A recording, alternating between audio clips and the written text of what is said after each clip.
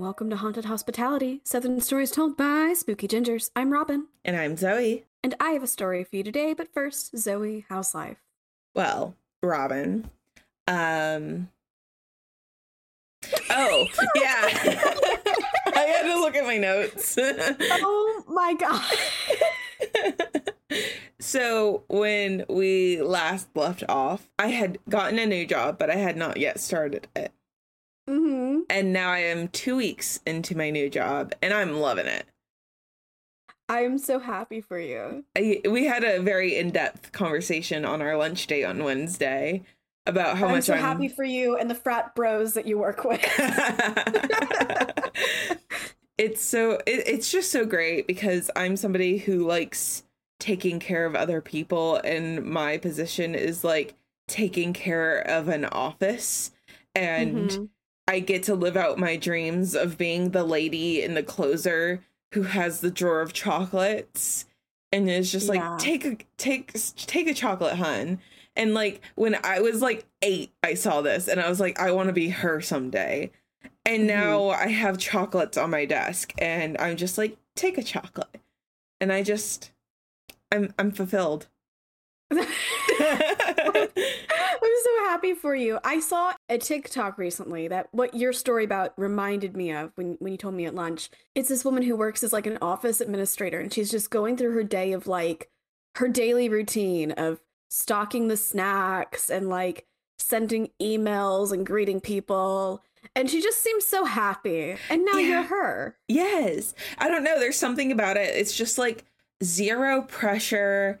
Everything that you do is appreciated.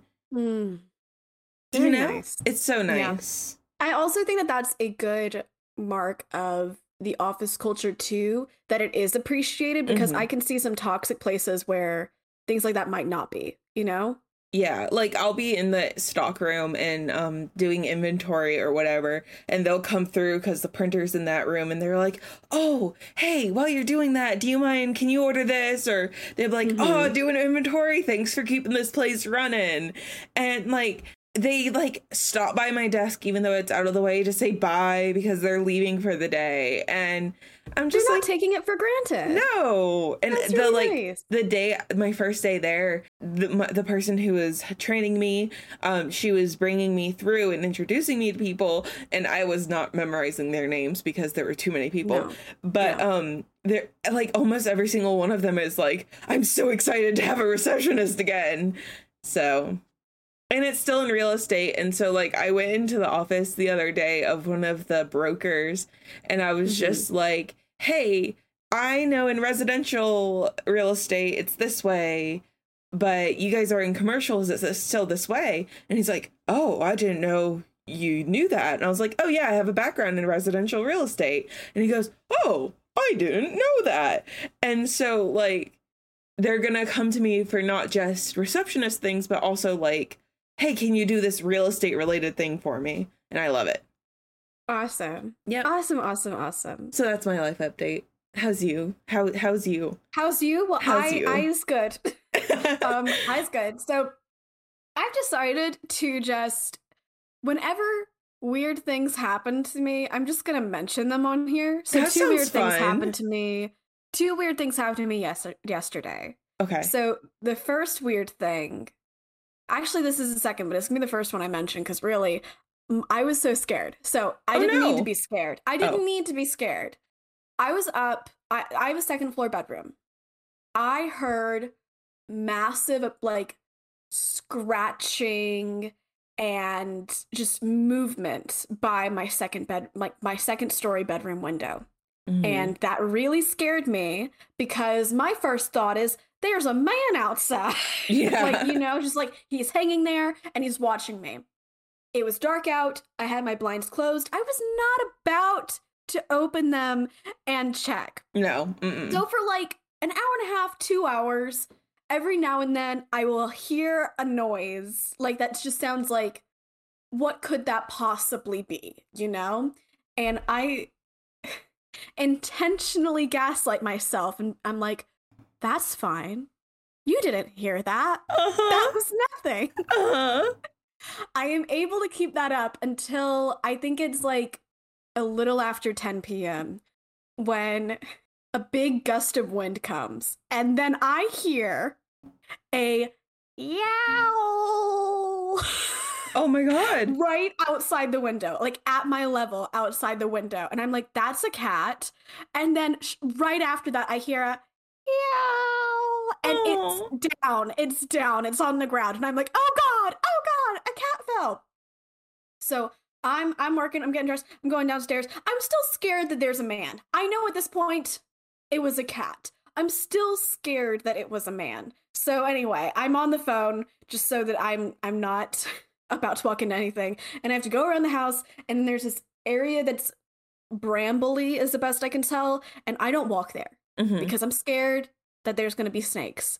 And so I get there and I just shine my cell phone flashlight and I'm like, cat, if there's a cat here and it's in pain, just say something.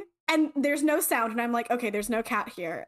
And I didn't go fully in there, but I'm like, that cat was not like dead. It seemed potentially hurt, but also very annoyed. So not dead, you know?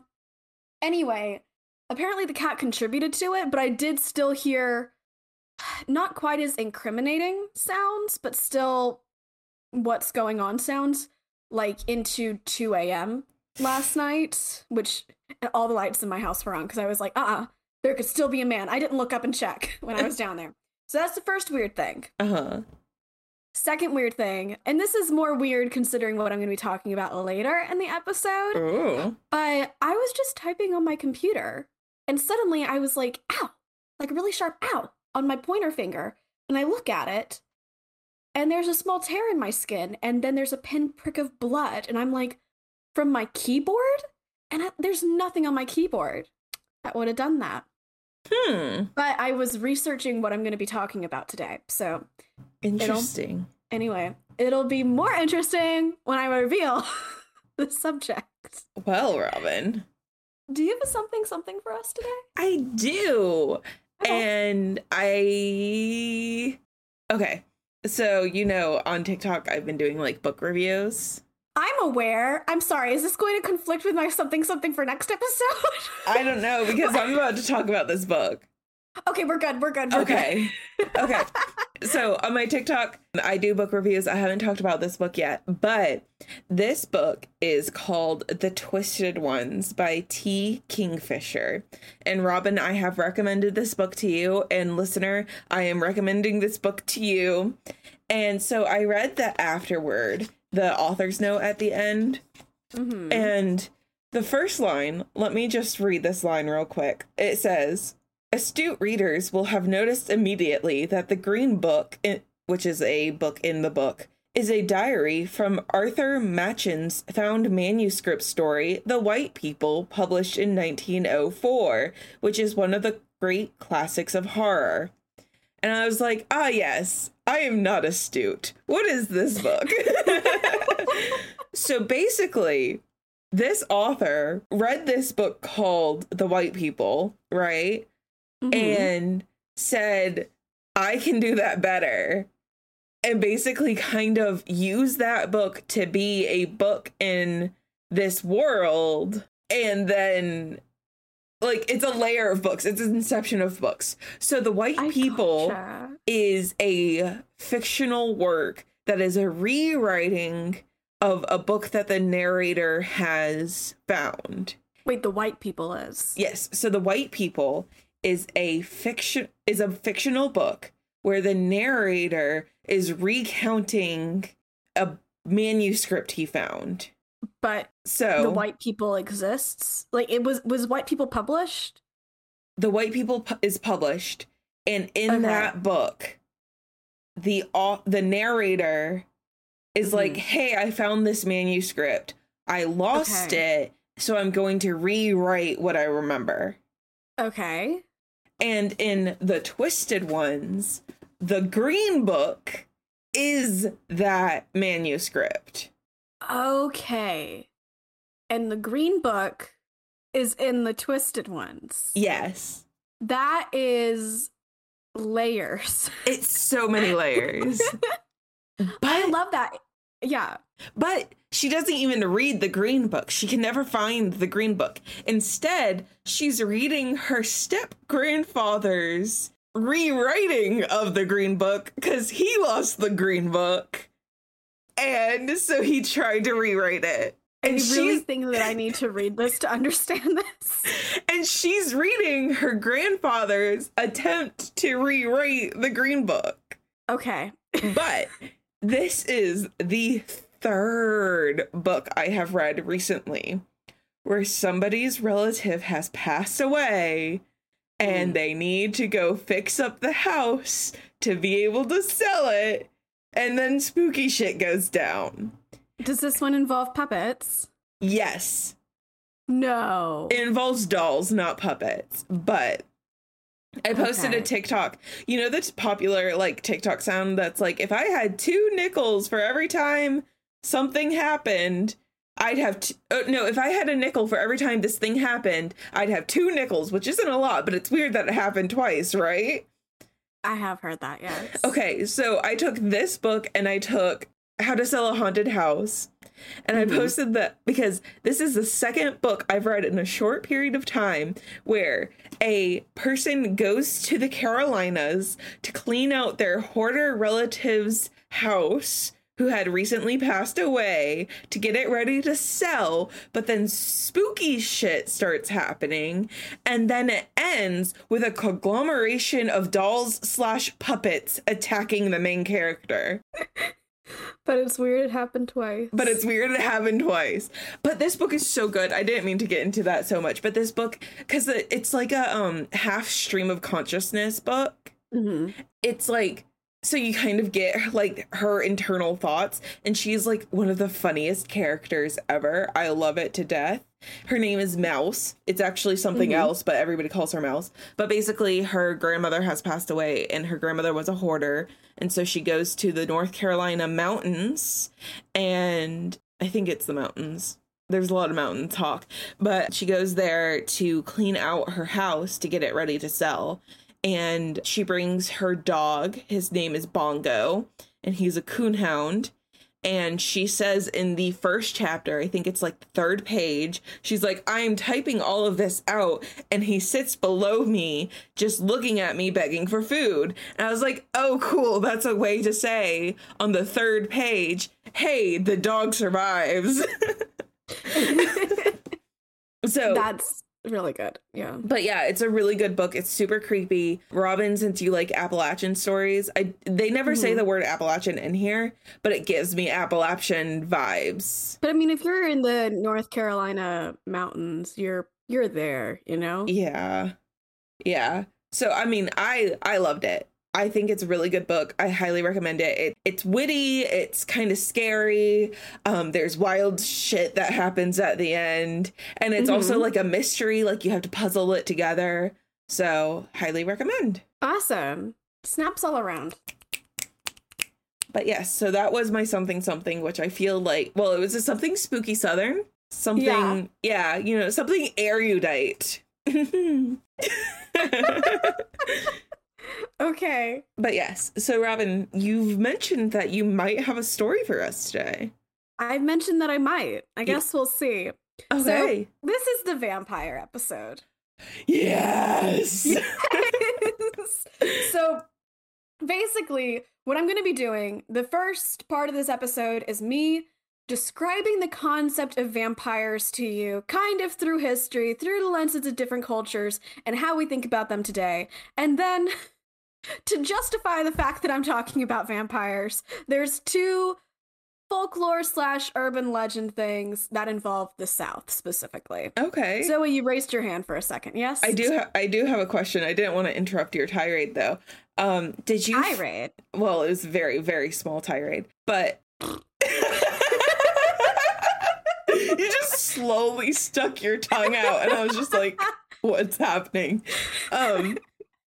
But did you, while you were researching for this episode, did you feel like Bella Swan? So, oh yeah, okay, yes. Where when she's like, okay, so I watched the first half of Twilight last weekend, and I saw the bit where she's like on her computer, and it's like zooming in to Google.com. And like, remember in the books, she like tries to load up the internet browser. She goes downstairs, eats some breakfast, and then goes upstairs, and it's halfway loaded or whatever. Oh yeah, and she has to deal with the pop-ups. So 2005. I know. So 2005. So, okay. So minus the pop-ups and dial-up, you were Bella Swan. Minus pop-ups and dial-up. I will say, okay, I said this is the vampire episode. There can be vampire episodes in the future that also go into more detail on certain things, because the first part is a broad look at vampires. There's a lot, as we know through Twilight, to dive into. Yes, that is our only source.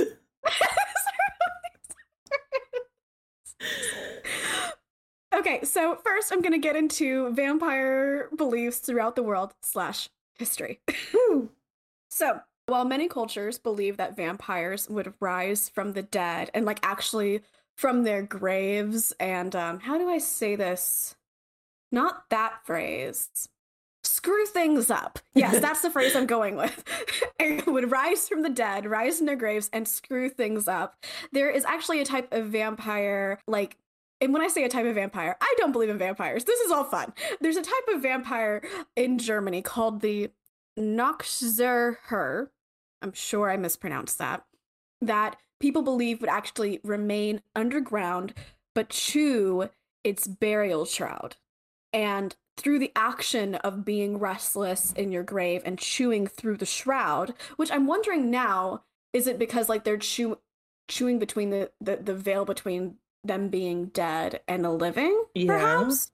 Actually, that makes a lot of sense. I'm going with that. Okay. I didn't see that, but I'm going with that. They believed that this activity would cause harm to people still living, so like their loved ones who are still alive.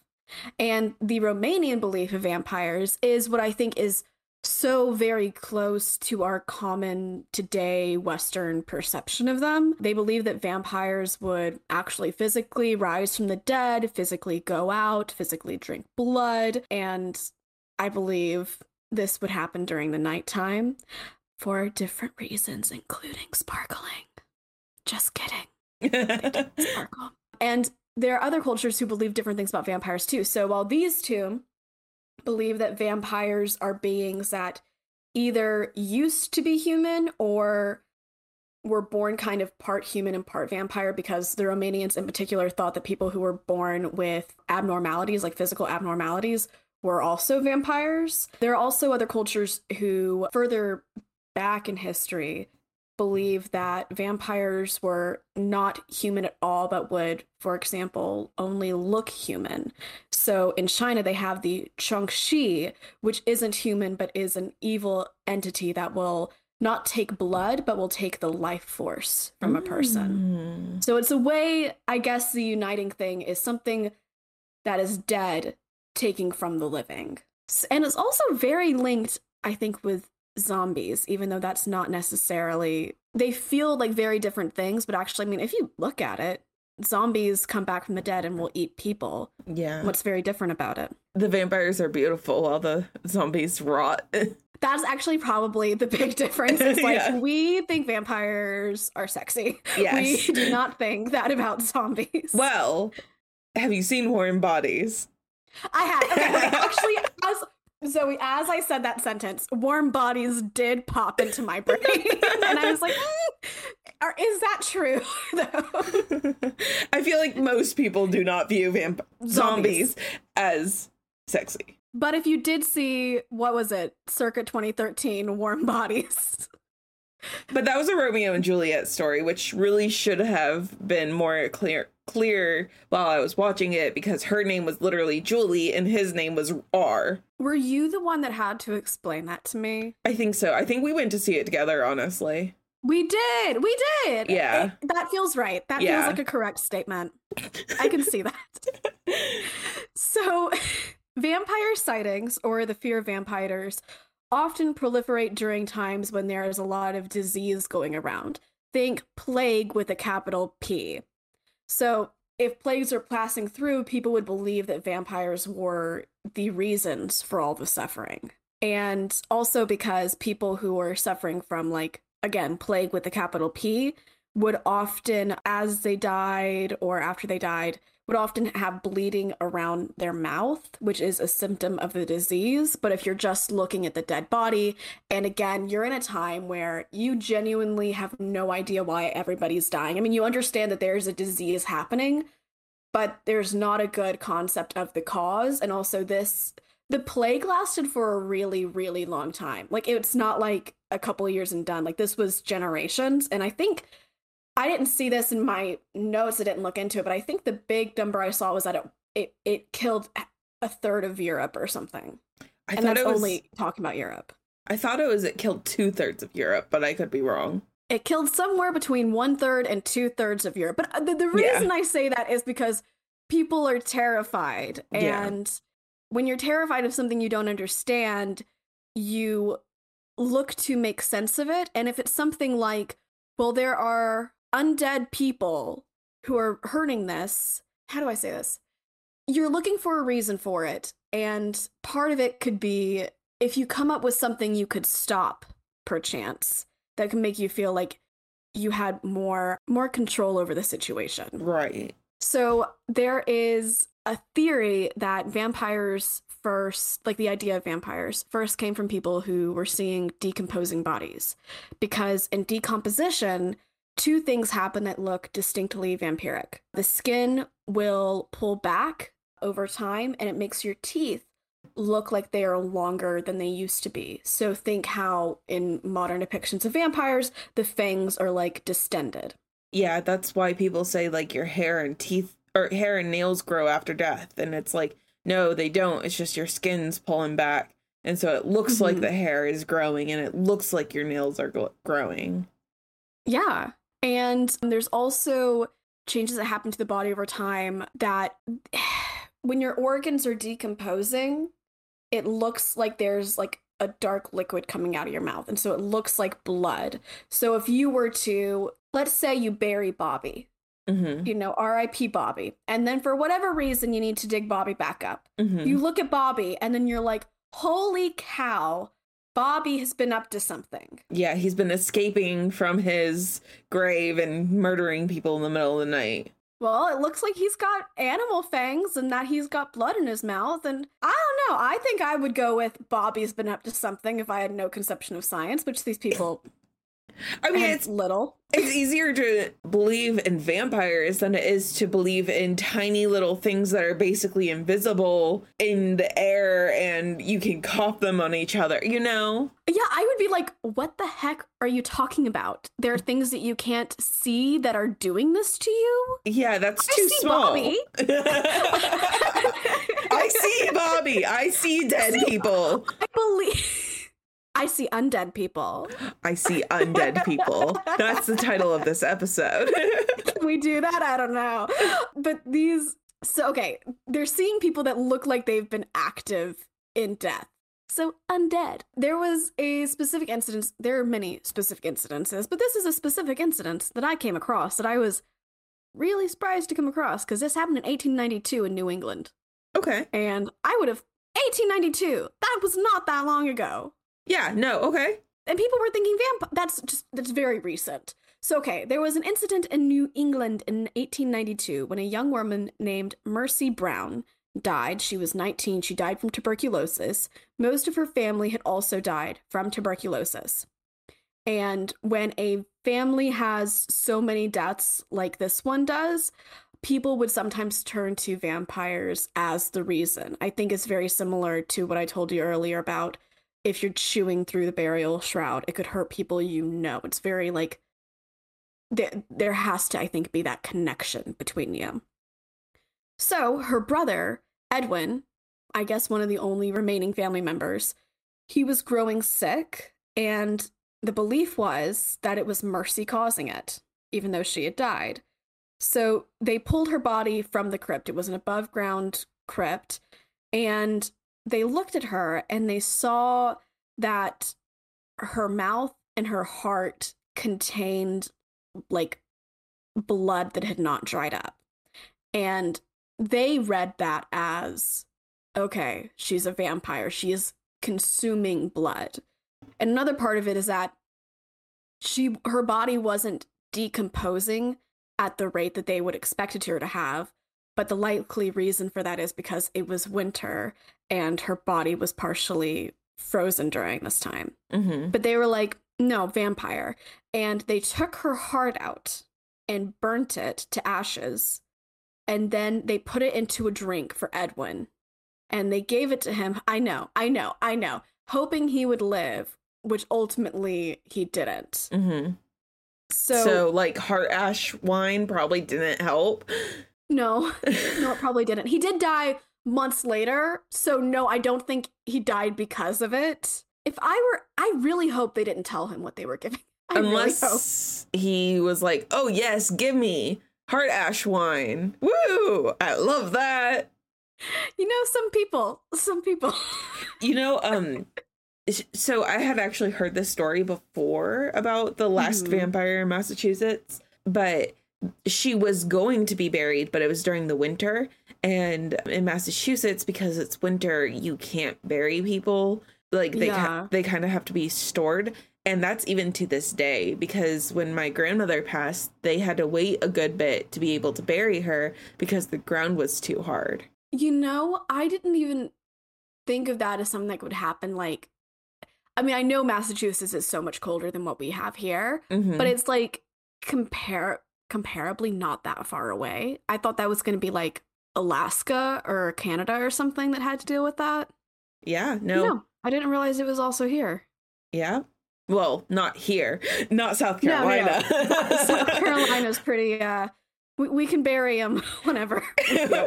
Just not during hurricane season because they might get dug up by the rain. You remember when that happened during the flood? No. Oh, yeah. The flood like washed away topsoil.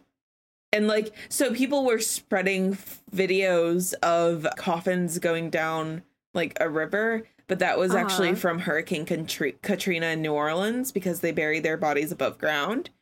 But it was true that like, unfortunately, coffins were being unearthed due to the 1,000-year flood in 2015. I had no idea. Okay. Sorry. Thank you for letting me know. Man, I like you think of burial as permanent, but it's actually so not. No. It is so not. I want to be cremated and my ashes burnt, mixed into soil, and then a lemon tree planted. You and like, I'm gonna start making a tally of the amount of my friends who want to become trees. But Robin, you're not the only one. But Robin, my name is Zoe. It means life. I want to be a lemon tree because life will give you lemons. Zoe, you're allergic to lemons. Yes. That just adds a level of irony to it. It's beautiful. I'm not saying it's not. Not saying it's not. If you outlive me, I need you to drink lemonade off of my lemons. Oh, God. I don't want to drink your lemons. Oh, my God. It's like the heart thing. Yes, exactly. I will turn you into a vampire if you drink my lemonade. I'll just like hobble up, amazingly good looking for 95. And I'll be like, I don't like this. I'll pluck the lemon and I'll be like, Zoe, I don't like this. And I'll say, too bad. Too bad. Okay. I'm sorry, I have gotten you way off topic. It's fine. I'm having. Who amongst us thought the vampire episode would be a serious one? You know? True. So New England was also like just going back to it. New England actually did have relatively many experiences like this. I need to look up the last vampire of Massachusetts. It's not Mercy Brown. I think she was Rhode Island. Okay. But through the century I talked about, so the 19th century and the 18th century, they had a lot of things going on like this. And the belief, it kind of seemed to be a mixture of 2 I talked about earlier, where they thought they weren't seeing it as like, oh, well, this body under the ground has been coming back up and creating havoc. They were seeing it as this body under the ground is restless and that is causing havoc. So that's the German belief. But at the same time, what they were looking at to confirm that, the blood in the organs, and then trying to fix it, like they did with the whole burning of the heart thing, was, it seems to be more of a Romanian practice. I could be horribly not looking into the details of that, so at me, seriously. So real quick, I'm going to go into the ways that people throughout history have buried or reburied bodies to ensure that no vampiric activity will continue to happen or happen in their first place. If they're like, Bobby was weird. We need to stop this before it keeps going. So they would put a brick in the mouth of the person. Yeah, it's not pleasant. No. I mean, they're dead, so they don't feel it. I also assume that it's not pleasant to be the one opening Bobby's mouth.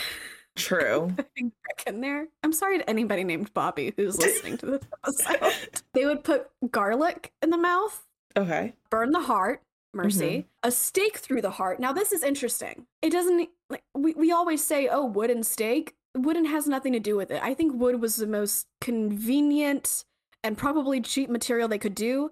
If you really wanted it to last, though, iron, because apparently iron was a material that vampires were so averse to. And so also the idea of putting a stake into them, it's not like, oh, well, I pierced their heart, so Bobby's not going to rise. It's more like, ooh, Bobby can't move now. Yeah, like they're staked down. Yes, you are staked down. You have to stake them to something, including dirt. And then good old-fashioned decapitation. Oh, casual. Casual. I've also heard of putting an iron blade around their neck.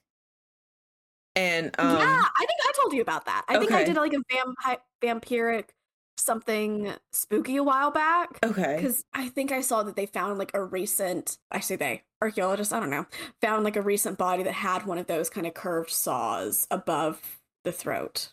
And she also had a padlock on her toe, right? Yes. Yep. They were really like, this person cannot get up. We can't let that happen.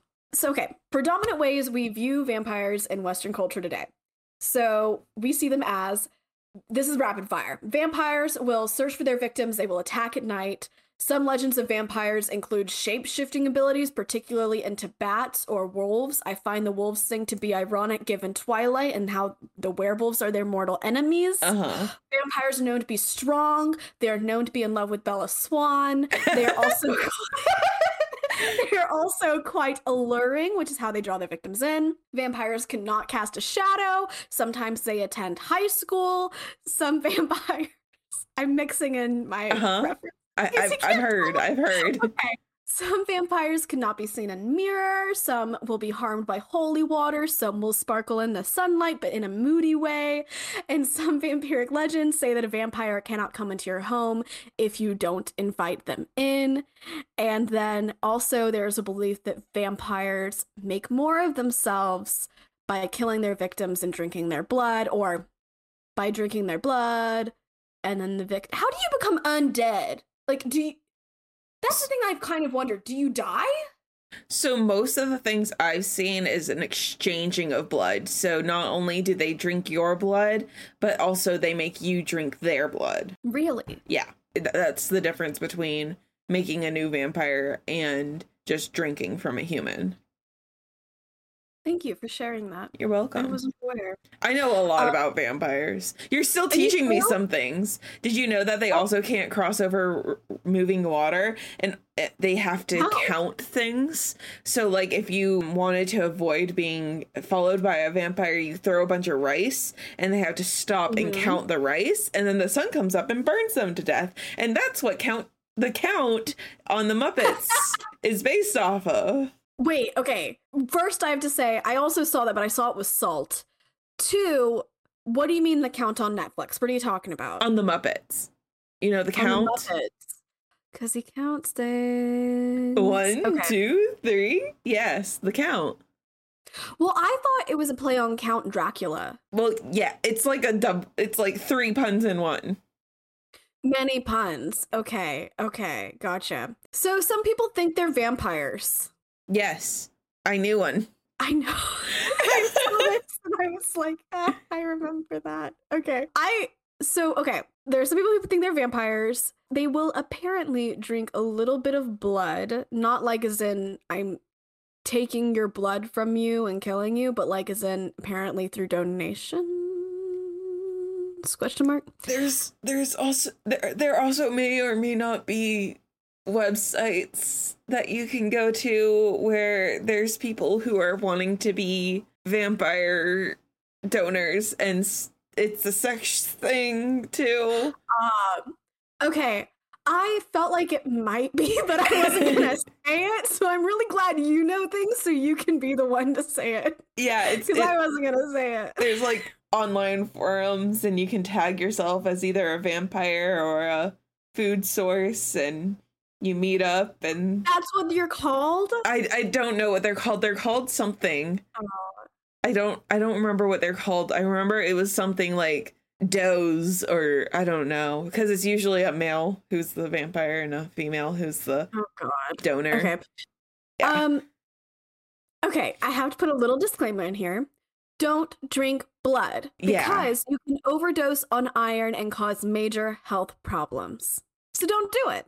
That's the only downside of drinking blood. Can you get like STDs from drinking someo's blood? I'll do that. Yeah, I'm sure, right? I have to assume. Because you can... I strongly assume. Don't do it. Yeah.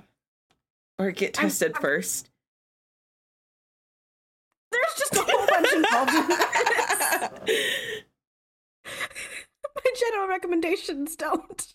That's all I had to say about the fact that this is a thing.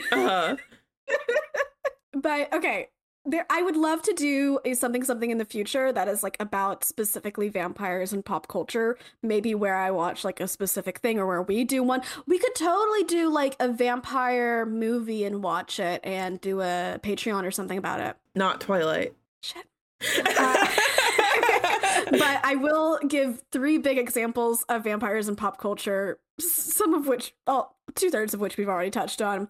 But Dracula by Bram Stoker, published in 1897. This became the overwhelming way we view vampires, I think. It may have been based off of Vlad the Impaler, who was a ruler of Wallachia, Romania. I may have mispronounced that, for several years. And he would impale people. You might not have guessed that from his name, but he is not known in Romania actually as a vampire. They revere him for protecting the area from invasion. Fun fact, he would also put his enemies' heads on stakes and then put those stakes around the outside of his fortress. And also my father has told me that we're distantly related to him, but I don't know how accurate that is and how he tracked that. So he's probably listening to this right now. So Father, go ahead and text me. Yeah, I would love us to do an update on your genealogy dating back to Vlad the Impaler. Yeah, I remember he told me that once, and I was too little to be like, can you please explain that more? I was just like, cool. If you are related to him, you do have a new nickname in my book. Zoe the Impaler? Zoe the Impaler, yeah. Awesome. I might call you like Impale for short. Because I'm pale? Only when we're out, though. No, well, yeah, actually, listen. It's a double pun. I'm like Sesame Street. It's a double pun. Or the Muppets. Wait, Count Chocula was Sesame Street. He wasn't a Muppet. Count Chocula? Count whatever. I don't know. The count. I was so close to being right. You were so close. So close to being right. Then we have, real quick, Anne Rice, Interview with a Vampire. One day I will have a whole bunch to say about it, but actually I have not read her. I have not watched it, and that feels very contrary to who I am in general. So I really need to do both those things. And then, of course, Stephenie Meyer, Twilight. I'm really like, Twilight has so many issues. Yeah. Twilight has so many issues. Uh-huh. But rereading Midnight Sun, something about it just brought back all this joy in this. And I'm like, oh, there's so many issues, and yet I just would go back to it and go back to it. Yeah, it's like, okay, rationally, I know that this is not healthy in the slightest. Okay. No. Oh no, I would dump Edward. One time he broke her brake line, like he cut out her car so she can go see her other boyfriend. Like, I know in my heart of hearts this is not a good situation.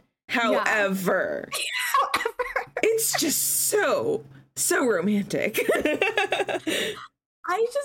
I got so deep when in middle school. I got so deep into like the lore and like even like all the side characters, and I think I'm gonna reread Twilight soon, like maybe even the whole thing. I don't know. And I'm sure I'm gonna have a lot to say about it. There was one day where I was reading it and I got up at like 3 a.m. to start reading it, right? That was the whole reason I got up. And I was sitting on the couch and I had my elbow on my knee and my chin was on my wrist with my wrist at a 90-degree angle. And that's how I was reading it, right? By supporting my head like this. And like 2 hours later, I look down and my hand is completely purple with like red veins just spider webbing all over it. And I was like, oh no. And I couldn't feel my hand. And it took like the rest of the day to go back to normal. And I'm like, I almost lost my hand because I was too busy reading freaking New Moon. New Moon? I don't know. It was the third one. Is that New Moon? That's Eclipse. Okay, I was reading Eclipse. Oh, wow. Oh, wow. Thank you for sharing. Thank you.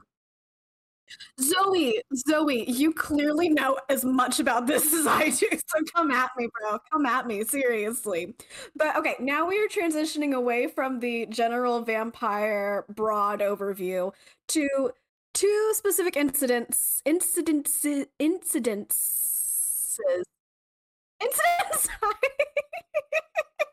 where there are legends of vampires in the South. The first one I'm going to be telling you about is the Casket Girls. Okay. Okay, have you heard of that? I don't think so. Okay, good. And don't hurt me because this has to do with New Orleans. So back... Then maybe I have heard of it. Okay. Because I was about to be like, oh, in New Orleans. Okay. So feel free to jump in at any point. So, okay. This is back 1700s. Back when there were French colonies in the Louisiana territory. And by that, I don't mean the state of Louisiana. I mean a whole bunch of land. They were... Thanks for moving your head around to symbolize, yep, there's a lot of land there. Back then, there were pretty much only men there, and that is not a way to get a civilization to last if you want your French men to marry and reproduce with French women, which it seems like the powers that be were pretty adamant about. So the powers that be were like, yo, France, send us your women. And France was like, all right. And France sent a lot of women from like brothels, jails, and poorhouses. Oh my God. Yeah, so this was actually really messed up. So if this episode were about justice specifically, I really, really, really would have like dove into all of this. But I'm keeping this broad at the moment because it's not, but it could be its own thing, honestly. But these women, it seems like it was not a situation necessarily where they were like, okay, let's choose to go to America. It seems like some of their families were like, okay, take them away, or a lot of these places were like, here, just have these women. And some of them were also sex workers, the youngest of which was 12 years old.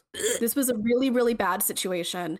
And they were brought over, and I think I read that like they were also potentially chained on the journey over within the ship. So they get to, and this is not necessarily just New Orleans, and I don't even know if these people made it to New Orleans in general. It's just like adding context to the situation of the Casket Girls. These are not the Casket Girls yet. These actually became called the Correction Girls. So they get sent over, and they like do well with the regular colonists, but the powers that be do not like this at all. And they're like, no, send us other girls. Send us girls who are I think the idea was like, I think they might have asked, like, send us virgins, you know, something like that. So they send off for more women, and this time involved the king? I wonder if they involved the king's people. I don't know, man. But anyway, they got a bishop to help too, and then they arranged for girls from convents and orphanages to be brought over to the different places in the Louisiana Territory. These were called the Casket Girls, or these became called the Casket Girls, and they also went to New Orleans. So they originally were called, in French, Filles à la Cassette. Okay. Again, I do Spanish on Duolingo, so not French, so I'm so sorry. I'm so sorry. But it translates to women with suitcases. And the idea is that they are having these kind of small carry-on-esque bags that hold all of their belongings, and they are going across to a new continent, and they're just starting over. And because of the way language works and language changes over time, Filles à la Cassette became Filles à la Casquette, and as English became more spoken in the area, casket, and then you get what they're called now, the Casket Girls. So over a span of months, they got on this journey, got into New Orleans after a long period of time of being on the water, and some of them, and I think this is true of the other group as well, probably got yellow fever all along the way. Some of them died. It was a very harsh journey. So before I get to what happens when they arrive in New Orleans, according to legend, I'm going to get to the Order of Saint Ursula real quick. So the Ursuline sisters, they come over the year before the Casket Girls get there because they're going to set up a convent, and they're going to look after the Casket Girls before they get married. And they're also there to, like, evangelize about Catholicism to indigenous Americans, which, yeah, see the history of colonization. But the Ursuline sisters are so named because they're nuns in the Order of St. Ursula, which is patroned by the St. Ursula, who, according to legend, built up over centuries, led a group of 11,000 virgins on a pilgrimage who were then killed by Huns in what is now Germany. So I was just like, because I wanted to see, like, for context sake, okay, who is St. Ursula? And then I saw that and I was like, well, I'm putting that in the episode.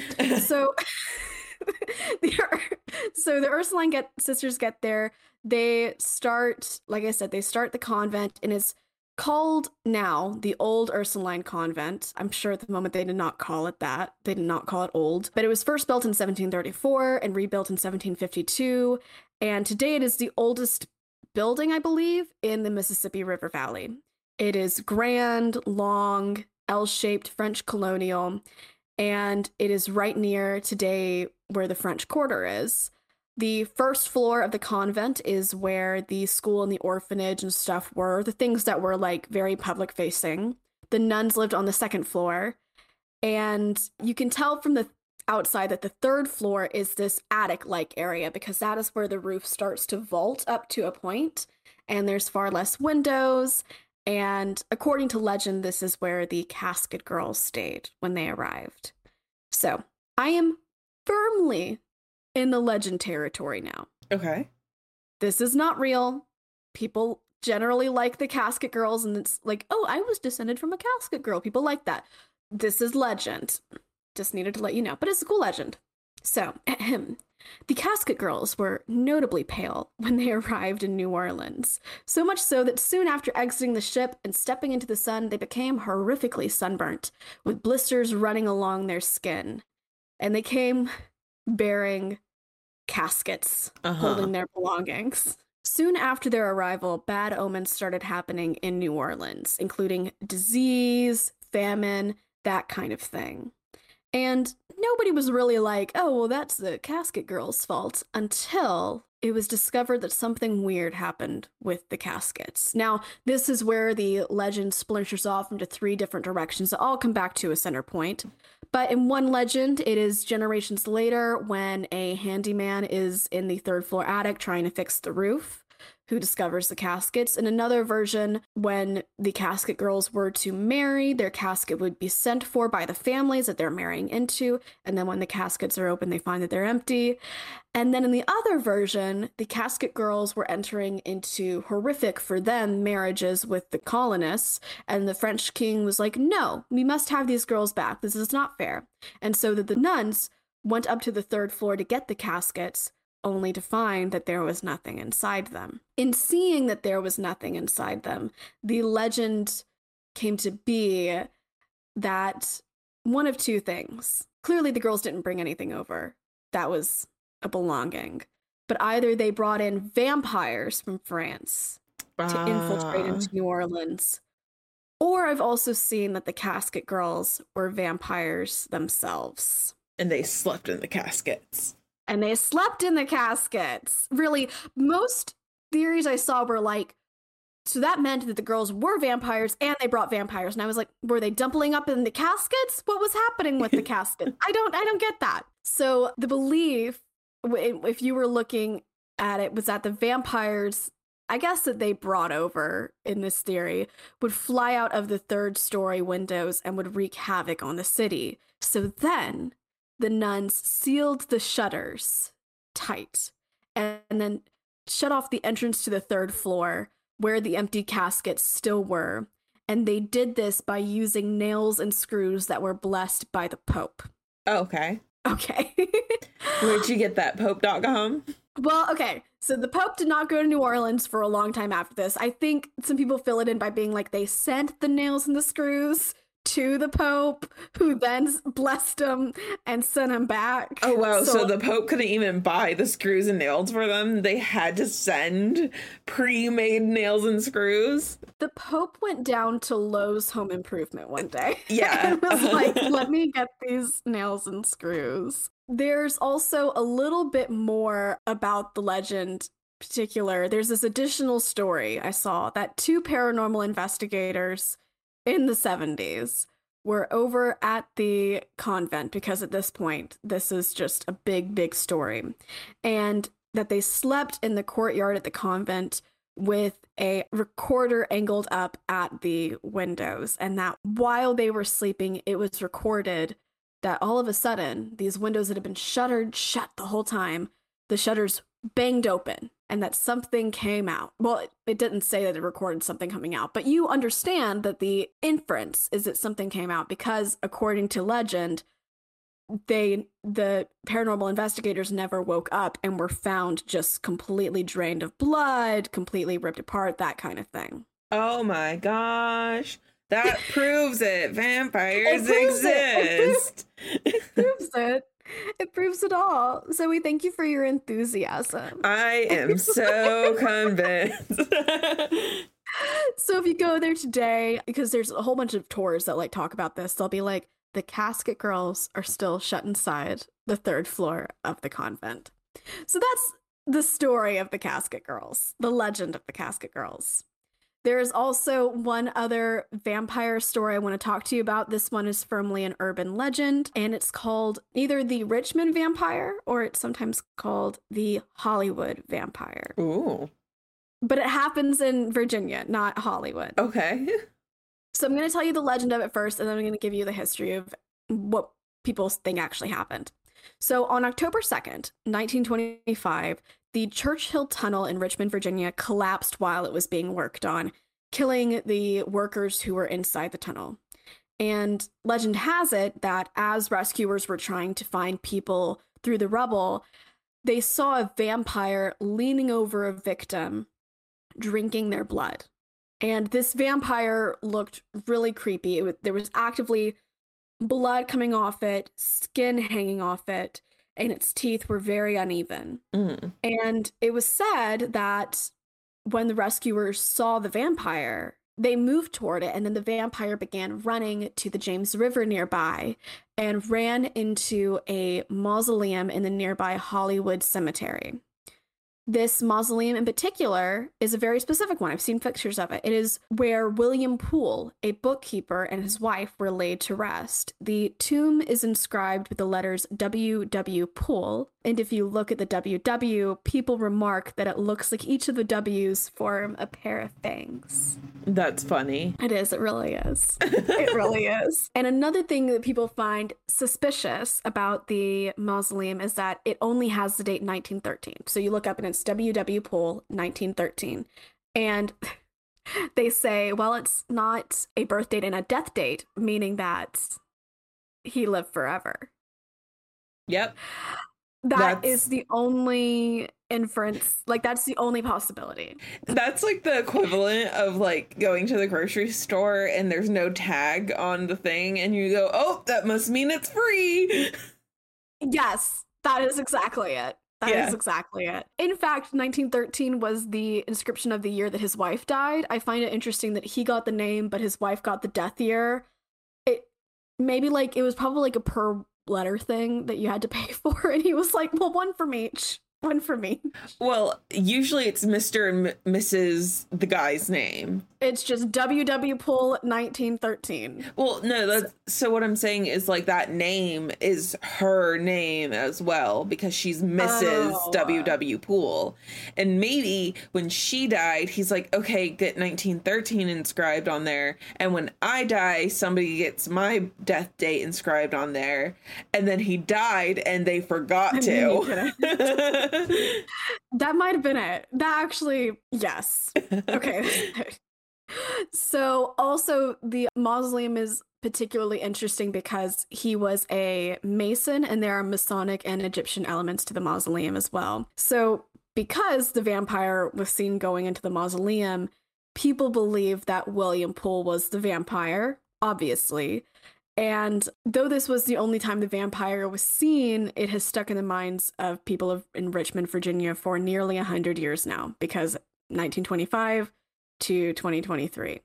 So the history of it is quite dark, actually, because it's actually pretty easy to, once you put the pieces together, to understand what happened. So the Church Hill Tunnel did collapse while people were working on it. And at least 4 people died in the collapse, and at least 2 or more bodies are still in the tunnel, which is now sealed off because they tried to go in there and they tried to move things around, but the more they did, the less stable it became. So eventually they just had to be like, we simply can't risk any more lives. We can't go in there anymore. There's a guy named Chris Houlihan who does guided ghost tours of Richmond, and he says that the story probably started when somebody saw an injured victim from the tunnel collapse who had blood on them, and it built via word from mouth from there. And there's actually a quite possible contender for who this is in Benjamin Mosby. He was working on the tunnel and he wound up making it out alive at first, and he was the only person to make it out of the tunnel at all. And he had really severe injuries that line up to a T with how the vampire was described as looking. And he came out, he was very confused, he was very disoriented, and, it says that the vampire tried to go for the river, so it's quite possible he went for the river, not understanding what happened, if he hit his head or anything. And eventually he did talk with rescue workers, and he asked them to let his wife know that he was alive. He ended up going to the hospital, but he did end up dying from his injuries that he got there. So it seems like it was very much a case of them ultimately transforming, like through word of mouth over years and generations and everything, ultimately transforming a really like unthinkable, horrific situation, both to have happen in your community and also if you were like the one to be the eyewitness to this, and transforming it into something otherworldly. Yeah. Because in some way it kind of feels like to me like the otherworldly thing is kind of more easy to process than what actually happened. So today, I don't know if you know this, the Virginia how would you know this? I'm telling you the story. Virginia Commonwealth University is in Richmond, and it's like really close to the cemetery. And if you know anything about universities, which you do because we have talked about them at length, is that they know how to make stories last. So the legend of the Richmond vampire lives on. He is said to sleep in the mausoleum that belongs to W.W. Poole and his wife. And these are all likely rumors, but this is how they say the legend lives on, perhaps. is that I saw rumors saying that some of the medical students had taken Williams and Rains. I really doubt that happened. But it's part of the story of it. And this is also likely a rumor, but part of the legend says that people will go to the mausoleum on Halloween to perform rituals like chanting and spells. And that is the story of the Richmond Vampire, the Casket Girls, and vampires at large. Thank you for listening. I'm about to be like, thank you for listening to my TED Talk. Thank you for listening to my vampire episode. New Orleans also used to do this thing. I'm sorry, one more thing. Please. They also do this thing called, like, I think they're called sun coffins. But basically, if you died and you were suspected to be a vampire, they would put you in these coffins that had, like, concentrated power of the sun going into it. Because it was like a glass coffin and, like, there was a magnifying glass. And so they would concentrate the heat of the sun. And after a year, you'd be ashes. And then they would just kind of like shove your ashes down and then put the next body in. Are you serious? Yeah. Okay. And It was for suspected vampires.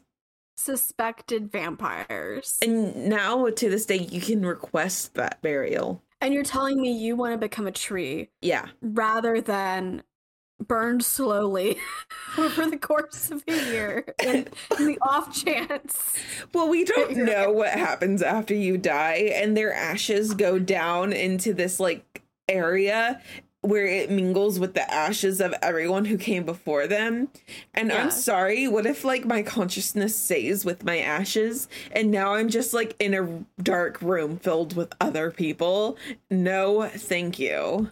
I love that you're preparing for your future afterlife comfort. Mm-hmm. Love that. Okay. Because if I'm a tree, I'm like, yay, birds, you know, like. Do you like birds? I mean, they're better than worms. I'm sorry, if you have lemons, you're going to have worms. But I'm going to be up here rather than in the ground and having worms eat me. You're actually in the ground. They put your ashes. But I'm going to be up here in the leaves. You're planning where your consciousness is going to be in the afterlife. Yes. In the specific tree you're taking up. Yes. I'm learning just so much about how you view the world. How you view the universe. Listen, I'm preparing for all eventualities. Okay. All eventualities, except if your consciousness is in the roots. Sure. At 95, I'm going to take the lemon and I'll be like, hope you're doing well wherever in this thing that you are. I'm in that specific lemon, and you're now squeezing me to death again. Well, you're already dead. All right. If you enjoyed today's episode, please rate, subscribe, review, tell a friendo, subscribe to our Patreon at patreon.com/hauntedhospitality. For just $3 a month, you get a new episode with us. Yes, and it comes out on the 13th because we're spooky. If you want to see Robin's sources, you can head over to hauntedhospitality.wordpress.com. And if you have your own spooky story, whether it's true crime, supernatural, maybe you've seen a vampire, maybe you are a vampire, you can write to us at hauntedhospitalitypodcast@gmail.com, or you can slide into our DMs. We're just going to get emails saying, it's not a sex thing. But yeah, you can slide into our DMs. We're on Facebook, Instagram, and TikTok at Haunted Hospitality. We're also on Twitter at Haunted Hosts. Hope to see you there. Stay spooky.